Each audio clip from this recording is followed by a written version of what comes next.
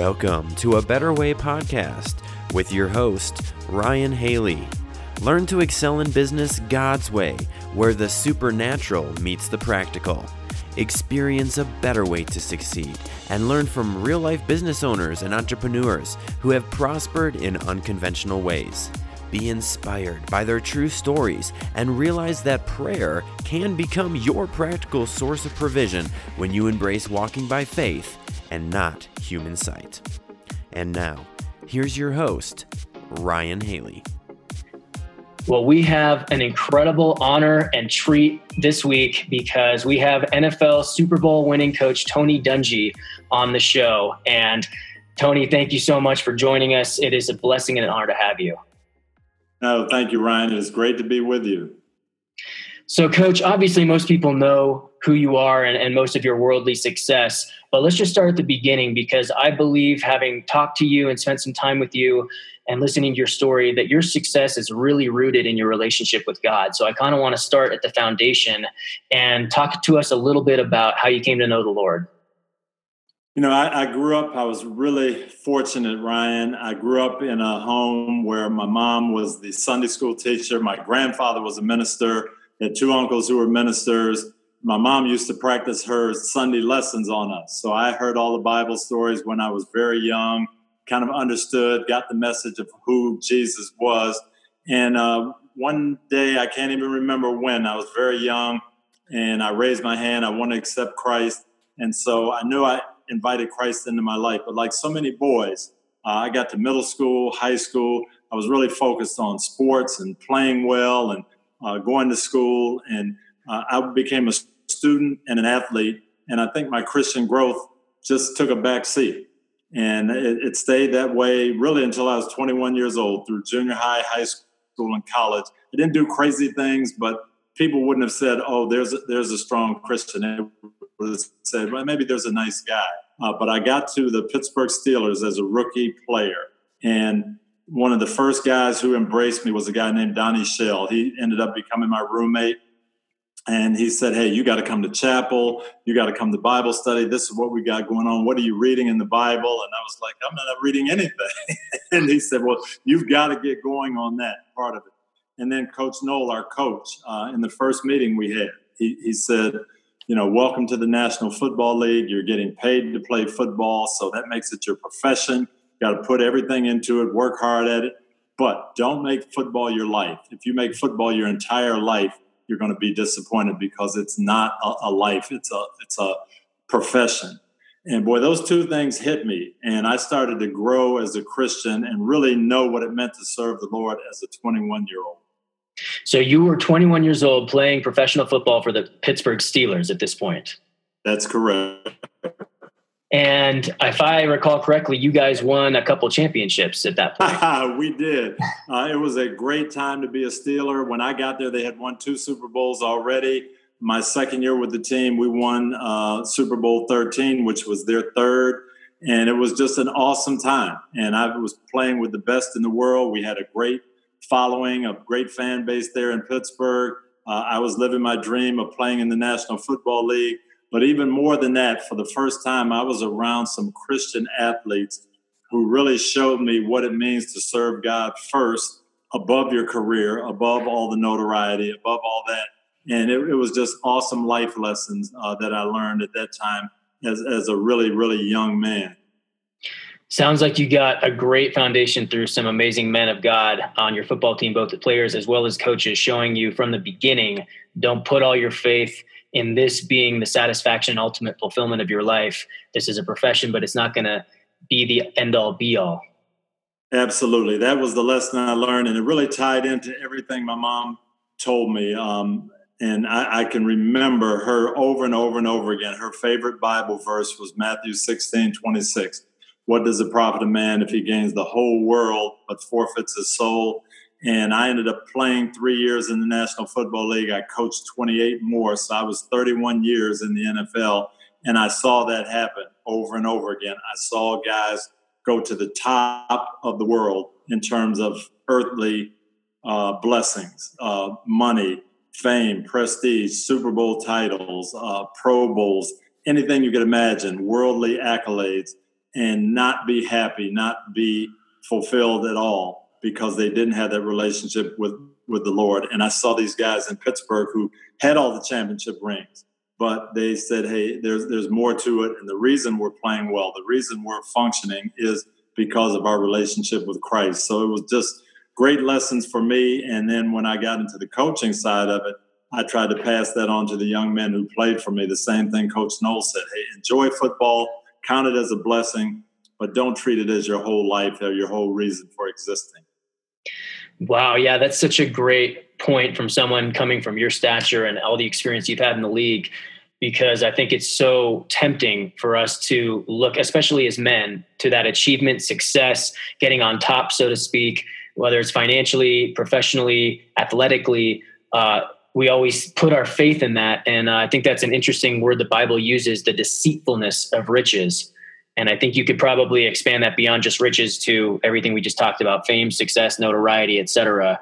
And it's such a snare that's so easy to fall into, only to realize, as it's been said before, you spend your whole life climbing the ladder just to get to the top and realize you leaned it against the wrong wall. And praise God that you were able to figure that out at a young age, that was not what you wanted to do or you wanted to be.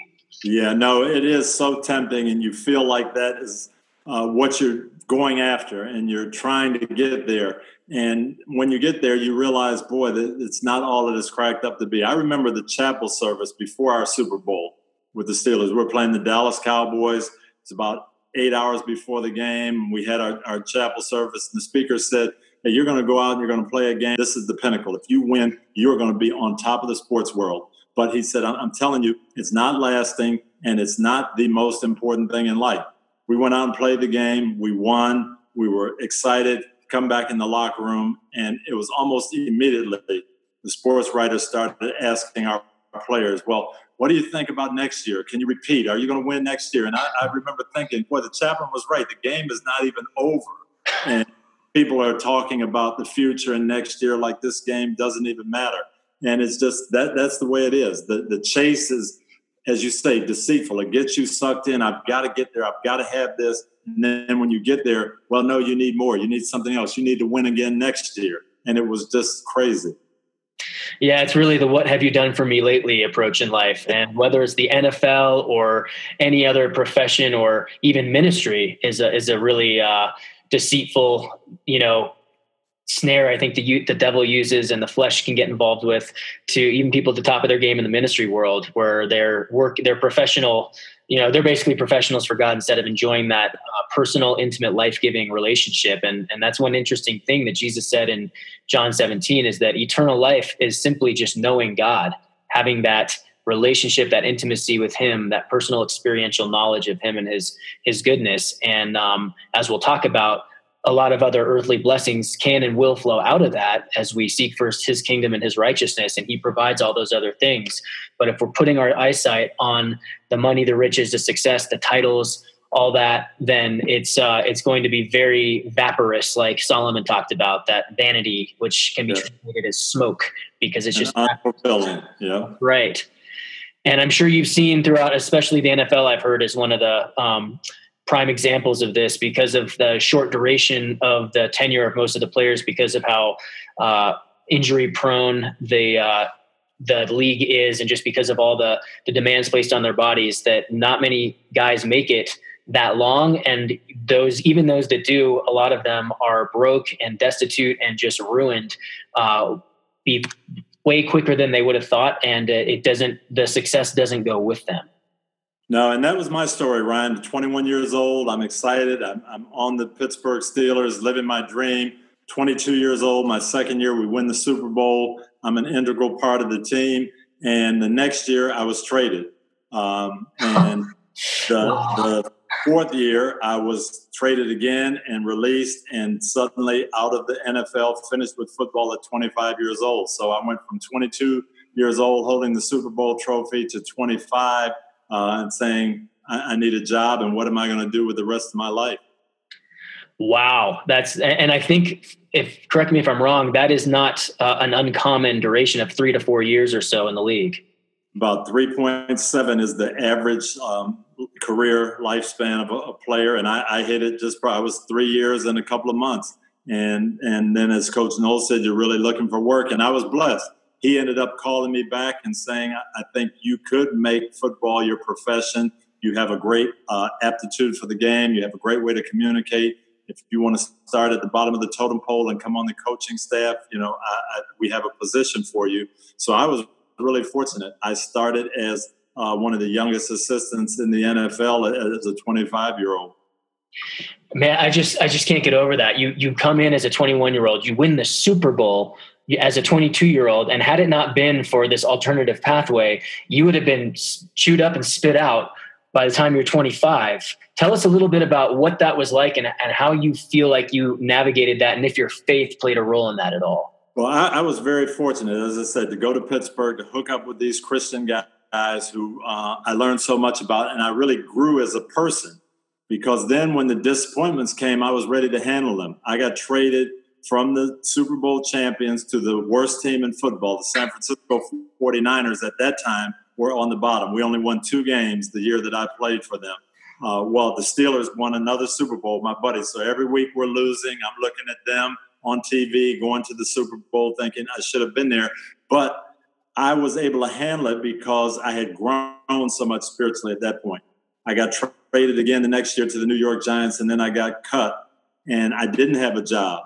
But I, was able to handle it because I didn't have my whole identity wrapped up in, I'm a professional football player, I'm a Steeler, I'm going to win a Super Bowl. And I didn't know it at the time, but God was really preparing me to be a coach. I played my whole life, junior high, high school, college, as a quarterback, offensive player, went to Pittsburgh, and I became a defensive player. I saw Coach Knoll and how he ran a championship team. I got traded to a very poor team, but saw Bill Walsh and how he built the team from the ground up. So I got to see that side of it. I got to see players being traded around, shuffled around, and the whole thing. And then Coach Knoll calls me and he says, I think your calling is to be a coach. Well, I had so much training and so much background. And then I got to work 8 years for him, for the man I think is the best coach in the history of football. So God was training me. I just didn't know it at the time. That's a really great point too, Coach, because so many times we think that the main thing is this thing we've had our sights set on and we're preparing for, and even enjoyed some measure of success, maybe even overwhelming success like a Super Bowl champion or championship. And we have no idea that behind the scenes, God is working this mosaic that we can't see the full picture of at the time. But like the word says in Romans 8:28, he's working all things into a pattern of good for those of us who love him and are called according to his purpose. And that's what I kept holding on to in Jeremiah 29. I have plans for you, and the plans are good. You have to trust me. So I'm thinking, wait a minute, I just got traded from the best team in football to the worst team. What's good about that plan? But you had to trust him, and that's what I ended up learning and doing. So later on, when I was coaching and I got fired and had to move or didn't get the job that I hoped I would get, just understood, no, God has plans, and I just have to be patient and stick with him. Absolutely. So tell us a little bit about beginning of your coaching career and that journey that God had you on. Yeah, I was 8 years in Pittsburgh coaching for Coach Knoll, and just loving life. I met my wife there. We have kids. We're growing and feeling as a family, this is where we're going to be, and we're going to be in Pittsburgh forever. And all of a sudden, that train kind of shifted, and Coach Knoll made some staff changes, and I ended up going to Kansas City and working for Marty Schottenheimer for 3 years, learning another way to do things and a different style of offense and defense. And then people started talking about, well, maybe this guy's going to be a head coach. He's got a nice pedigree.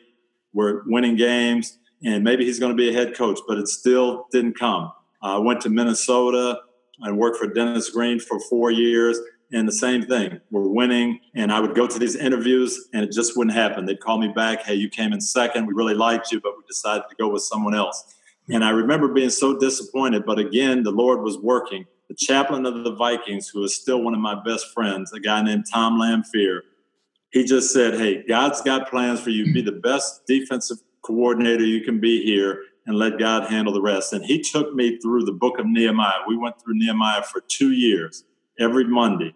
said, you are going to be a head coach. You're going to need these leadership lessons. This is the best book on leadership you could ever read.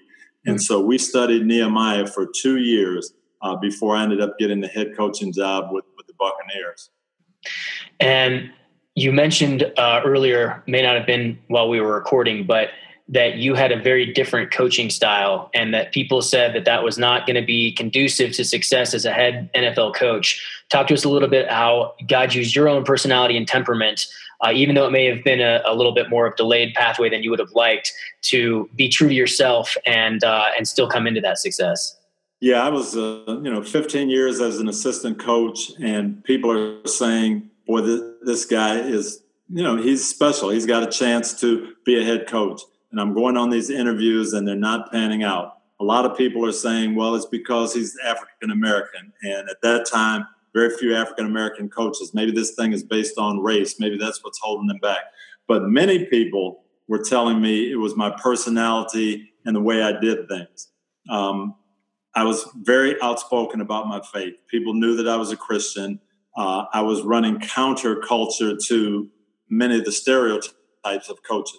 I didn't scream. I didn't yell and raise my voice. I didn't try to embarrass players. I tried to treat them lovingly. I tried to treat them the way I wanted my sons to be coached. Amen. And people would say, well, that's great as an assistant, but that will never fly as a head coach. You're not tough enough. You're not demanding enough. You don't spend the hours at the office the way people do. You just don't take this seriously enough. And from that standpoint, it's going to be very tough to get people to, young men anyway, to follow you if you don't relate to them on a kind of a physical, emotional high level. And after 3 or 4 times where you have an interview and you don't get the job, you start to think and wonder, well, maybe that's the case. Maybe what they're saying is true.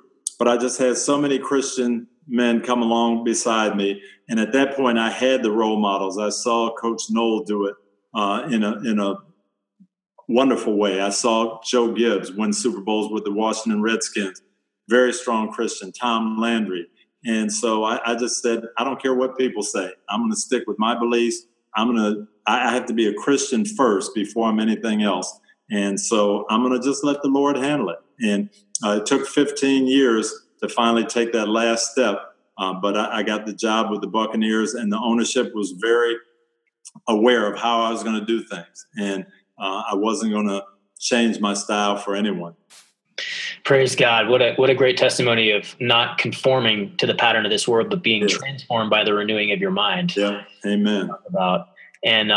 And yet, another verse that occurred to me earlier is, even from the very beginning, you were raised with a really strong foundation of Christian parents. And it says in the word that raise up a child in the way which he should go, and he will not depart from it. And you're a great example of that, through thick and thin, through disappointment after disappointment, and long years of hope deferred, probably making your heart sick at some point along the way, still choosing to trust God in the way that you were designed, and to really think of these not just as players or expendable commodities, but as sons and people that you're pouring your life into. Yeah, no, absolutely. And I saw that from my mom and dad, the way they raised us, the way they treated people. They were both teachers, and I saw how they related to their students. And the whole thing was, we want our students to get A's, and we want to help them. And that's what we're here for. And so I ended up, as I coached, I felt like that was my job description. I'm here to help my players be as good as they can be. And that's my job description. That's what I want to do. And that's the way I approached it. Well, I think that and we'll talk about this in a bit here, but you saw that it was much more than just the temporal success of getting to the head coaching position and then going on to win a Super Bowl from there. But you left a legacy in these people, and you still have weekly phone calls and discipleship and Bible studies with James Brown and some other people that you're truly pouring into these people's lives and making an eternal impact, in addition to the very considerable success and achievement in this temporal world that you've experienced. Yeah, I remember my first meeting as a head coach with the Tampa Bay Buccaneers, and I remember telling the group that we had, our players, hey, I came here, we haven't had success on the field. I was hired to coach you to a Super Bowl, and that's our goal. But if that's all we do, It's going to be very short-lived. People won't remember it. We've got to win, but I want you guys to be great role models. I had 3 boys at the time. I told them, hey, these boys look up to you. They follow you. They do everything that you do. You've got to be great role models. We've got to get involved in the community. We've got to leave a mark, not just on the football field, but we've got to leave a mark in the Tampa Bay area. And I had a lot of young men that really, really took that in and took that to heart. But there are a couple of special ones. Warwick Dunn was a player for us who grew up in a single-parent home. His mother was killed. She was a police officer. She was killed in a robbery. And he came to me after hearing that talk, and he said, I really want to do something special for single moms. So he started a program where they would go out, look for a house, pay the down payment on it, give the keys to the mom and say, okay, we've got you started and now you take it from here. And he's done that over and over, 150 homes he's done for single moms. One of the kids who grew up in one of those homes was Deshaun Watson. Deshaun was 9 years old when his mom moved into one of Warwick's houses. Deshaun last year was a rookie with the Houston Texans. He's going to be a great quarterback.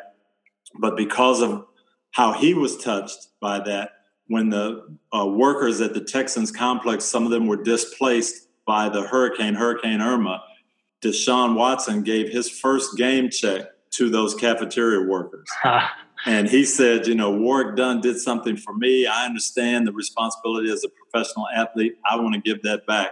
So it just made my heart just sing to know that what Coach Knoll told me 40 years ago, I passed on to Warwick Dunn. Warwick Dunn passed on to Deshaun Watson, and it's still going.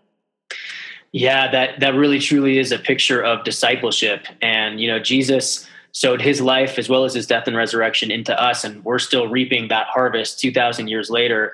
And you're going beyond just teaching, training, or coaching, as significant as that can be, but this is truly a picture of discipleship and that incorruptible seed bringing that harvest that's everlasting. And those are the things that are going to be lasting. And those are the things that I take joy out of. And I'm very proud of what we did in Tampa, turning the Buccaneers around. We'd had 13 straight losing seasons before I got here, and we went to the playoffs 4 times. And that's great. And we went to Indianapolis after I got fired in Tampa, and we went to Indianapolis and we won the Super Bowl and we set some records, and that's great too. But to see what the young men are doing and how they are in the community years later and the impact, and to have people come up to me and say, well, hey, Mike Allstott is my son's high school coach now, and the lessons he's teaching them are phenomenal. Peyton Manning has done so much with his foundation in Indianapolis, and what he's done in helping get a children's hospital wing started. And those are the things people remember long after they remember the wins and losses on the field. Yeah. Wow. What a great perspective to keep, especially after seeing right off the bat, winning the height of glory in the NFL, and the very next year going, somewhere else and being basically forgotten by then. But these are the kind of things, you're not only changing individual lives, you're transforming communities through your impact and your influence. And what a great legacy to leave behind, in addition to the rings and the trophies and all that stuff. And I keep coming back to the fact that you did not turn to the left nor to the right, but kept your face like flint down the way that the plumb line of truth and character that God had developed in you. No, that was so important to me. And I was able to pass that on to our players.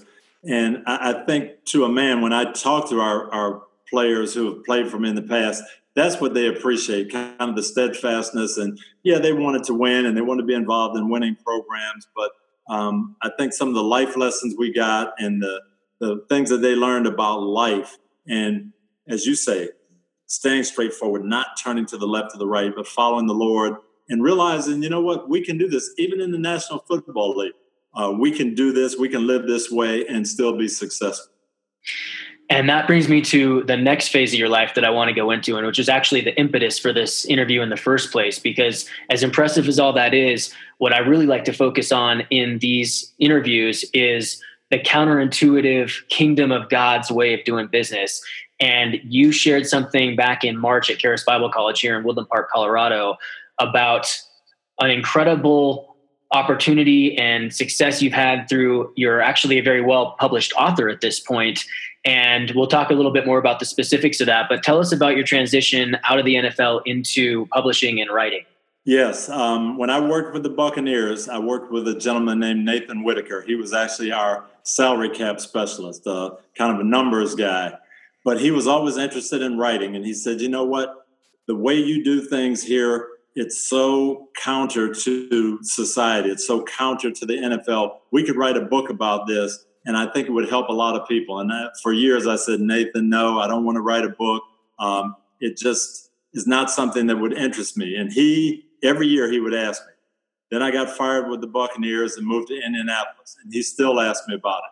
Well, finally in 2006, we won the Super Bowl, and Nathan called me and said, this is the time to write a book. You're on top of the world from a worldly standpoint. You've got a platform. God's given it to you. Take advantage of it and tell people how you did it and why you did it. Not just the fact that you won, but how you won using the Lord's principles. And I said, well, Nathan, I still don't think I want to do it. He said, there's all kinds of books out there promoting worldly success. You can promote godly success. And I said, well, if we're going to look at it that way, that makes sense. So he and I kind of started on this path. What do we want to say? We kind of developed the bones of a book, and we went out and we started talking to publishers. Could this sell? And of course, everybody was interested because they wanted the Super Bowl story and to feed off of that Super Bowl momentum.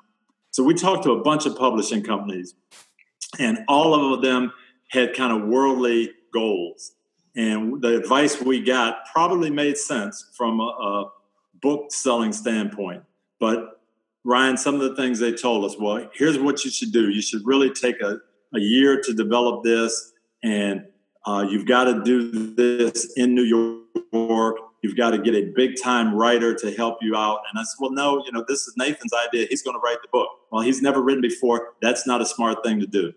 And then I said, hey, I've really got this short time frame. I have to go back to work. I'm still coaching. I have to go back to the work for the Colts. I owe them this. I've given them my word. I'm going to be there next year full go. So I can't be in September thinking about a book. I've got to do this in a quick frame. We've got the book all set up. Maybe it'll take 4 or 5 more weeks to, there's no way you could do that. We've got to go through this long editing process. If you go to New York and you do this and you come with us, maybe with all this momentum, you could sell 75,000 books. It'll be a real winner. And we just said, no, that's not what we have in mind. So we ended up going with a very small Christian publishing company in Wheaton, Illinois, Tyndale Publishers. And Nathan ended up writing the book with no experience. They utilized pretty much the outline that we had, and we did it in about 6 weeks and 3 weeks of publicity tour. And we did it in the summer when I was off, and everybody said it'll never work. There's no way. You're doing everything wrong. You need to go with a well-known publishing company. You need to get some marketing tools behind you. You need to do it this way and fire that writer. First of all, you need to get somebody who is well-known and established.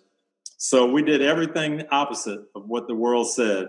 Amen. And, the book was the first sports book to go to #1 in New York Times list. It just did incredible. And as of this point, it's sold about 1.5 million copies. Praise God. What's the name of the book, Coach? It's called Quiet Strength. It came out 11 years ago now, in 2007. It's been in about 6 or 7 printings. People, I still get letters from people who are giving it to their sons or their nephews and saying, hey, you want to read about football, read this book. It'll give you some things about football, but it'll give you a lot of things about life as well. Amen. I love that, Coach, because there's so much in there about not conforming to the pattern of this world, like we already talked about. But there are so many verses I could go into. Many of them are written by the Apostle Paul, who was very educated and on the fast track in his professional career, so to speak, as a Hebrew of Hebrews and a Pharisee of Pharisees, extremely well-educated, knew the law, well-respected in his community. And for all that, he counts all of that as dung, he says, because of the revelation of Jesus Christ he got that completely brought him 180 degrees a different direction. And in 1 Corinthians 3:18-20, he says, "Let no one deceive himself. If anyone among you seems to be wise in this age, let him become a fool, that he may become wise. For the wisdom of this world is foolishness with God. For it is written, he catches the wise in their own craftiness. And again, the Lord knows the thoughts of the wise, that they are futile."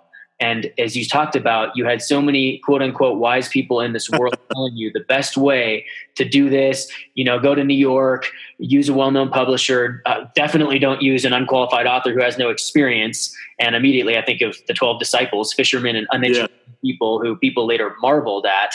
And you just did everything completely 5 to 6 weeks instead of a whole year to take off to honor your commitment and your word that you'd given. And, they say you're lucky to sell 75,000 copies. And here you are 1.5 million later, first author of a sports book on #1 New York Times best-selling list. I mean, you can't make this stuff up. It's just when you follow God's way and his spirit, you just, you get the overwhelming success, and it's in a way that makes no sense to the human logical mind. But as it all comes back to giving him glory and honor, and what an amazing testimony of being able to live that out and show the world a different way, God's better way. And oh, by the way, you still got overwhelming success in the natural out of it. What a powerful testimony that is. No, it really was. And you mentioned the Apostle Paul, and one of the kind of things we highlight in the book was probably one of the first scriptures that the chaplain of the Steelers gave to me when I came to Pittsburgh. And I'm kind of a nominal Christian and learning about it. And he took us to 1 Corinthians chapter 9, where Paul says, in a race, everybody runs, but only one person gets first prize. So run to win. And I remember hearing that, and that was the first time I'd actually heard that, because most people tell you, oh, God doesn't care who wins, and as Christians, it's all about giving your best. And here was Paul saying, no, give that effort. God wants you to be excellent, so run to win. But then he goes on in the next verse and says, but don't just run for those temporary prizes.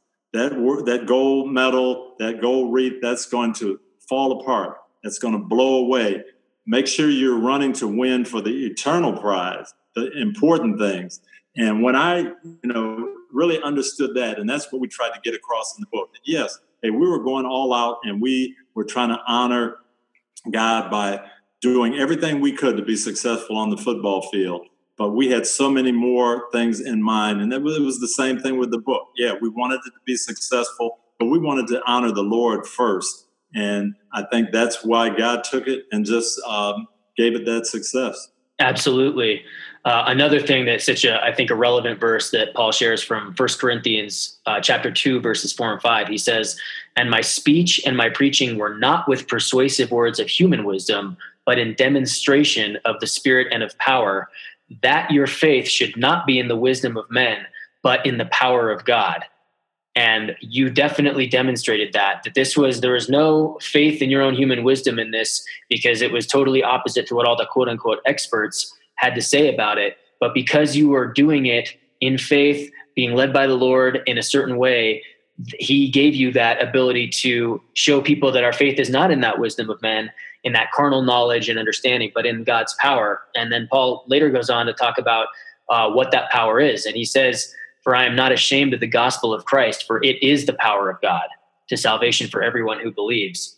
And I think it's so compelling when you can show, like I talk about all the time, that intersection of heaven and earth, the supernatural and the practical, where these things aren't just, pie in the sky and the sweet by and by. These are very real, practical outflows as we seek first his kingdom and his righteousness. And I love, Coach, you said something that really ministered to me back in March at the conference I mentioned earlier, and you just said it again, that sometimes in the church we can get almost emasculated or watered down about, oh, it's just just be a nice guy, and they paint Jesus to be, this really nice guy, and he was very kind and meek and gentle, but he could also be very fierce, and there's a sense of excellence and intensity that Paul certainly demonstrated. And like you said, we don't have to compromise our desire to win, our desire to be excellent, our desire to have that fierce competitive edge, while at the same time being able to be men of God. It's not either or, it's both and in the kingdom. And I think that's such a powerful demonstration of that. No, it really is. And that is what I picked up on when I went to the Steelers. I saw these guys who I had watched on TV, and I'm just saying, boy, they're the best in the world at what they do. And to a man, it was, hey, we are going to be excellent. And our practices were unbelievable because the level of intensity was, hey, I've got to play my best every time I go out there because that's what the Lord expects. And to see that type of excellence from these guys who honored God in everything, it was life-changing for me. And I was able to bring that to the table. And that was my goal in coaching. I wanted to show people that you could follow the Lord. You could be very much Christian in your values and the way you did things and still do your job as well as anybody else on the earth. And again, I keep coming back to the Apostle Paul because his life is also a demonstration of that, where he was unabashedly an ambassador for the undiluted, uncompromised grace of God, that we are not saved by our works. We're not saved by any effort or righteousness of our own, but because of the abundance of grace that he had a revelation of and that poured through him, it gave him that supernatural divine empowerment to be able to exceed them all, as he says, that he was probably the most significant missionary, preacher, apostle that ever lived, but it wasn't because of his own efforts and wisdom. We saw where that got him. It was 180 out from what God had and end up persecuting the Church of Christ beyond measure. But when he got a hold of the gospel of grace and that knowledge that the work was already finished through Jesus, but as he reflected on that, he was able to live that out in his own heart first, but then export that to the world. We saw that it gave him that incredible ability to do superhuman feats that most people probably couldn't even, believe, or, what he was able to endure. And I'm sure that those practices with the Steelers might have been a little taste of that. And whatever you had to go through in your coaching and the discipline and the tenacity to stay in it, to win and have that drive. But when we actually get a hold of God's grace and that counterintuitive wisdom from above, it allows us to go to superhuman lengths that people can't understand. And if they didn't know the story behind it, it'd be easy to see that, or to think that it was because of just incredible discipline and willpower. But we know that it's that wellspring of life from within that gives us that supernatural enablement and empowerment to actually just live from the overflow. Absolutely. Absolutely. So, Coach, that was your first book, and that was Quiet Strength that you mentioned, but you've got a number of other book projects going on. Tell us a little bit about these other book projects. Yeah, after Quiet Strength took off, I would get letters from a lot of teachers especially, and saying, I really struggle with getting boys to read, but I gave this to a 13-year-old boy, and he read it from cover to cover, and I started thinking, man, if boys are reading, then we ought to write something specifically for them. So that brought up the next book, Uncommon, which was really kind of a life lessons and being different and kind of just what we're talking about, using godly wisdom, not being afraid to be different, being excellent, but still living for the Lord. So that was the second book that came out. And then that did fairly well as well. And then the publishers asked for another book on leadership, and Christian leadership specifically. By this time, I was getting asked to speak a lot for businesses and that type of thing. How do you put a winning team together? What's the secret to success? And so we had a third book called The Mentor Leader, and that talked about just really Jesus' principles of leading and serving to be the leader. Then they asked about doing a marriage book with my wife, Lauren. And we did one called Uncommon Marriage. The next series came out of kids' books where my wife really had this heart to read to inner city schools, but she didn't want to just read funny stories. She wanted to be able to read a story that had a message and then be able to discuss it with the kids. So we did about 8 or 10 kids' books. We're on a second series now that's basically called Team Dungy. And Lauren and I coach different teams, soccer teams, flag football teams, and we kind of help the kids through their issues. So that's been really rewarding. And then this January, there's going to be a new book on team building and teamwork that's in the works that's coming out with Tyndale. It'll actually be now my 5th adult book that is going to be called The Soul of a Team. And it's how you put together a winning team. Wow. So that'll be your 5th adult book. And now you've got over 10 children's books already published? Yes. Wow. Yeah. I had no idea it was that many. So how many total books have you published now? So we're probably at 15 or 16 right now. Yeah, it's crazy to think. My mom was an English teacher, but I remember telling Nathan for years, no, I'm not going to write a book. It's just not me. But to know that that's how the Lord has used it, and to be able to generate some ideas and get some young men, especially, kind of to gear into this. And it's really gratifying now. Oh, the other book, I forgot about the book that maybe I'm most proud of. It's a devotional. It's a daily devotional called the Uncommon Daily Life Challenge. 365. We had to kind of put them together, a lesson every day. And so many chaplains have gotten that for their players, parents and grandparents buying it for their kids. But a lot of coaches have given it out to their players, and just so they can have something that'll take them to the Bible for 3 or 4 minutes a day to start their day. And when I go to a stadium now and one of the NFL players will say, well, I'm reading your devotional and it's been great. That's one of the most tremendous feelings that I'm able to get.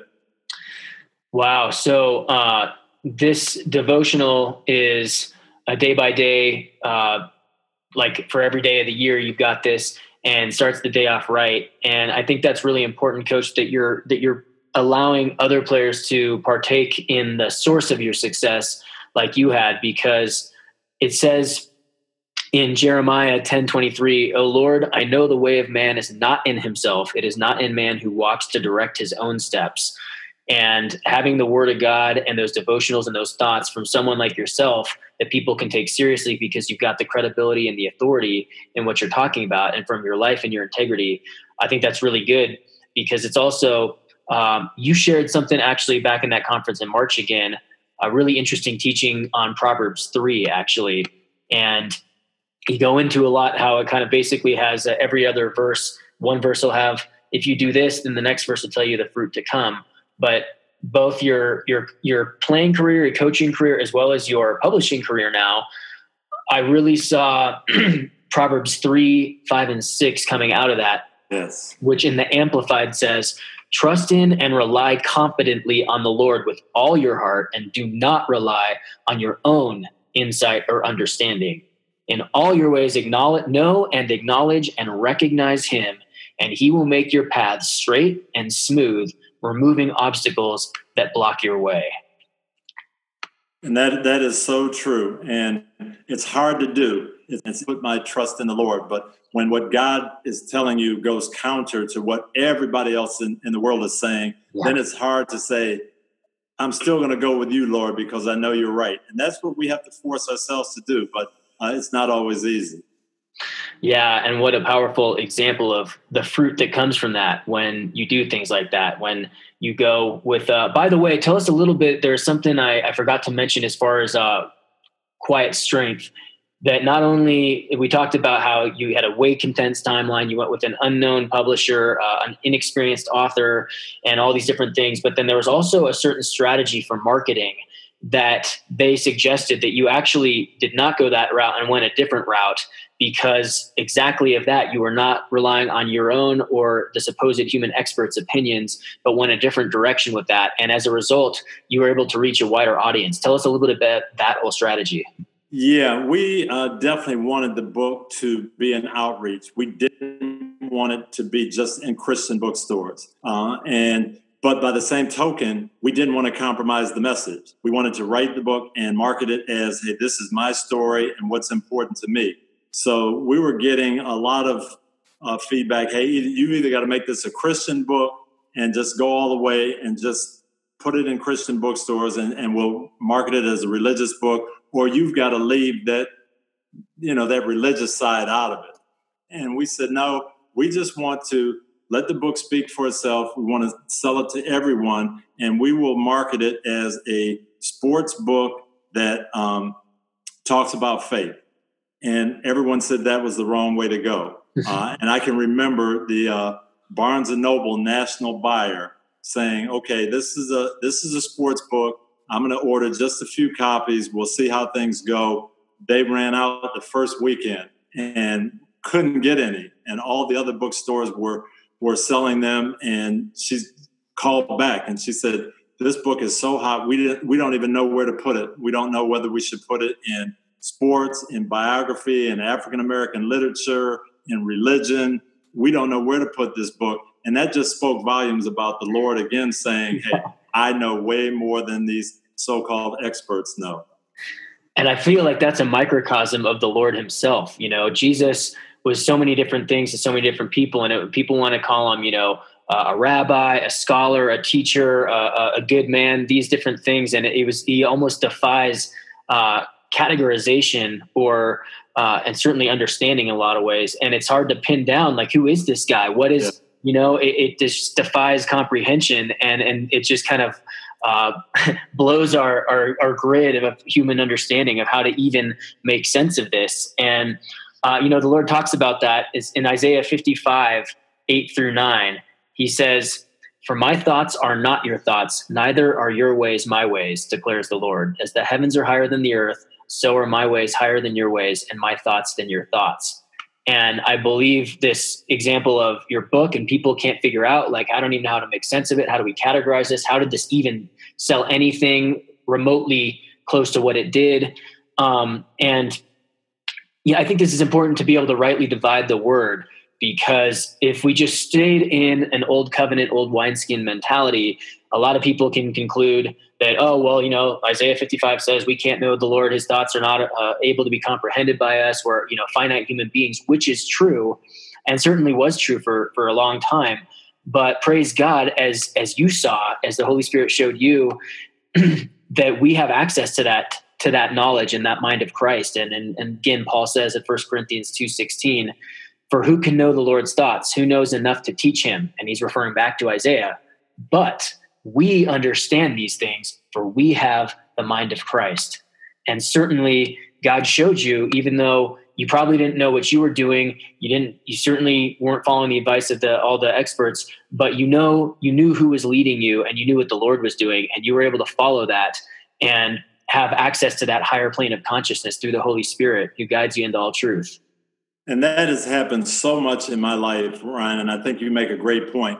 We may not know and be able to even comprehend what God knows, but we can hear his voice, and then it becomes a choice. We hear this voice, it's telling us something, it doesn't make sense. We know it's from God. Do we do it or do we not do it? I can go all the way back to my decision to go to the Pittsburgh Steelers. I was a quarterback in college. No one thought I would be a quarterback in the NFL. I had a chance to go to Canada and play quarterback and get a guaranteed contract, or I could go to the Steelers and try to switch positions and learn a new position and make the team. Nothing about that decision made sense. Everybody told me it was nutty. What are you doing?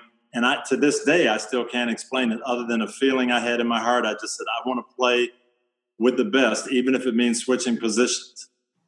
I went into coaching, and everyone was saying at that time, there's no African-American coaches. It's not a successful career path. What are you doing? It doesn't make sense. When I got offered the job with the Tampa Bay Buccaneers, they had all these losing seasons, 7 or 8 coaches in a row who had all gotten fired. Why would you go there? It's not going to work. It's a losing culture, losing mentality. Nothing about it made sense. But you get these just visions and voices from the Lord saying, hey, don't worry, I've got this. This is what you should do. And you can't even explain it to people, but you can respond. Yeah, that's a great point too, because Jesus tells us himself in John 10:4, he says, and when he brings out his own sheep, he goes before them, and the sheep follow him, for they know his voice. So he's shown us that we have the ability to not only hear his voice, but to know that it's him, and the voice of another we will not follow. And I know personally sometimes I've had to spend more time reflecting on whether it was really God or not. When he told me something that made no sense, almost wanted to, tell him, get behind me, Satan. Yeah. But you have that inner witness of the Spirit and that peace which transcends understanding, literally, that guards your heart and your mind in Christ Jesus. And I talked to a lot of people on the podcast about this, Coach, but just explain to us your process of hearing and knowing that it was God, how you knew that inward witness and that you had that peace and that assurance that what you were hearing was indeed from God.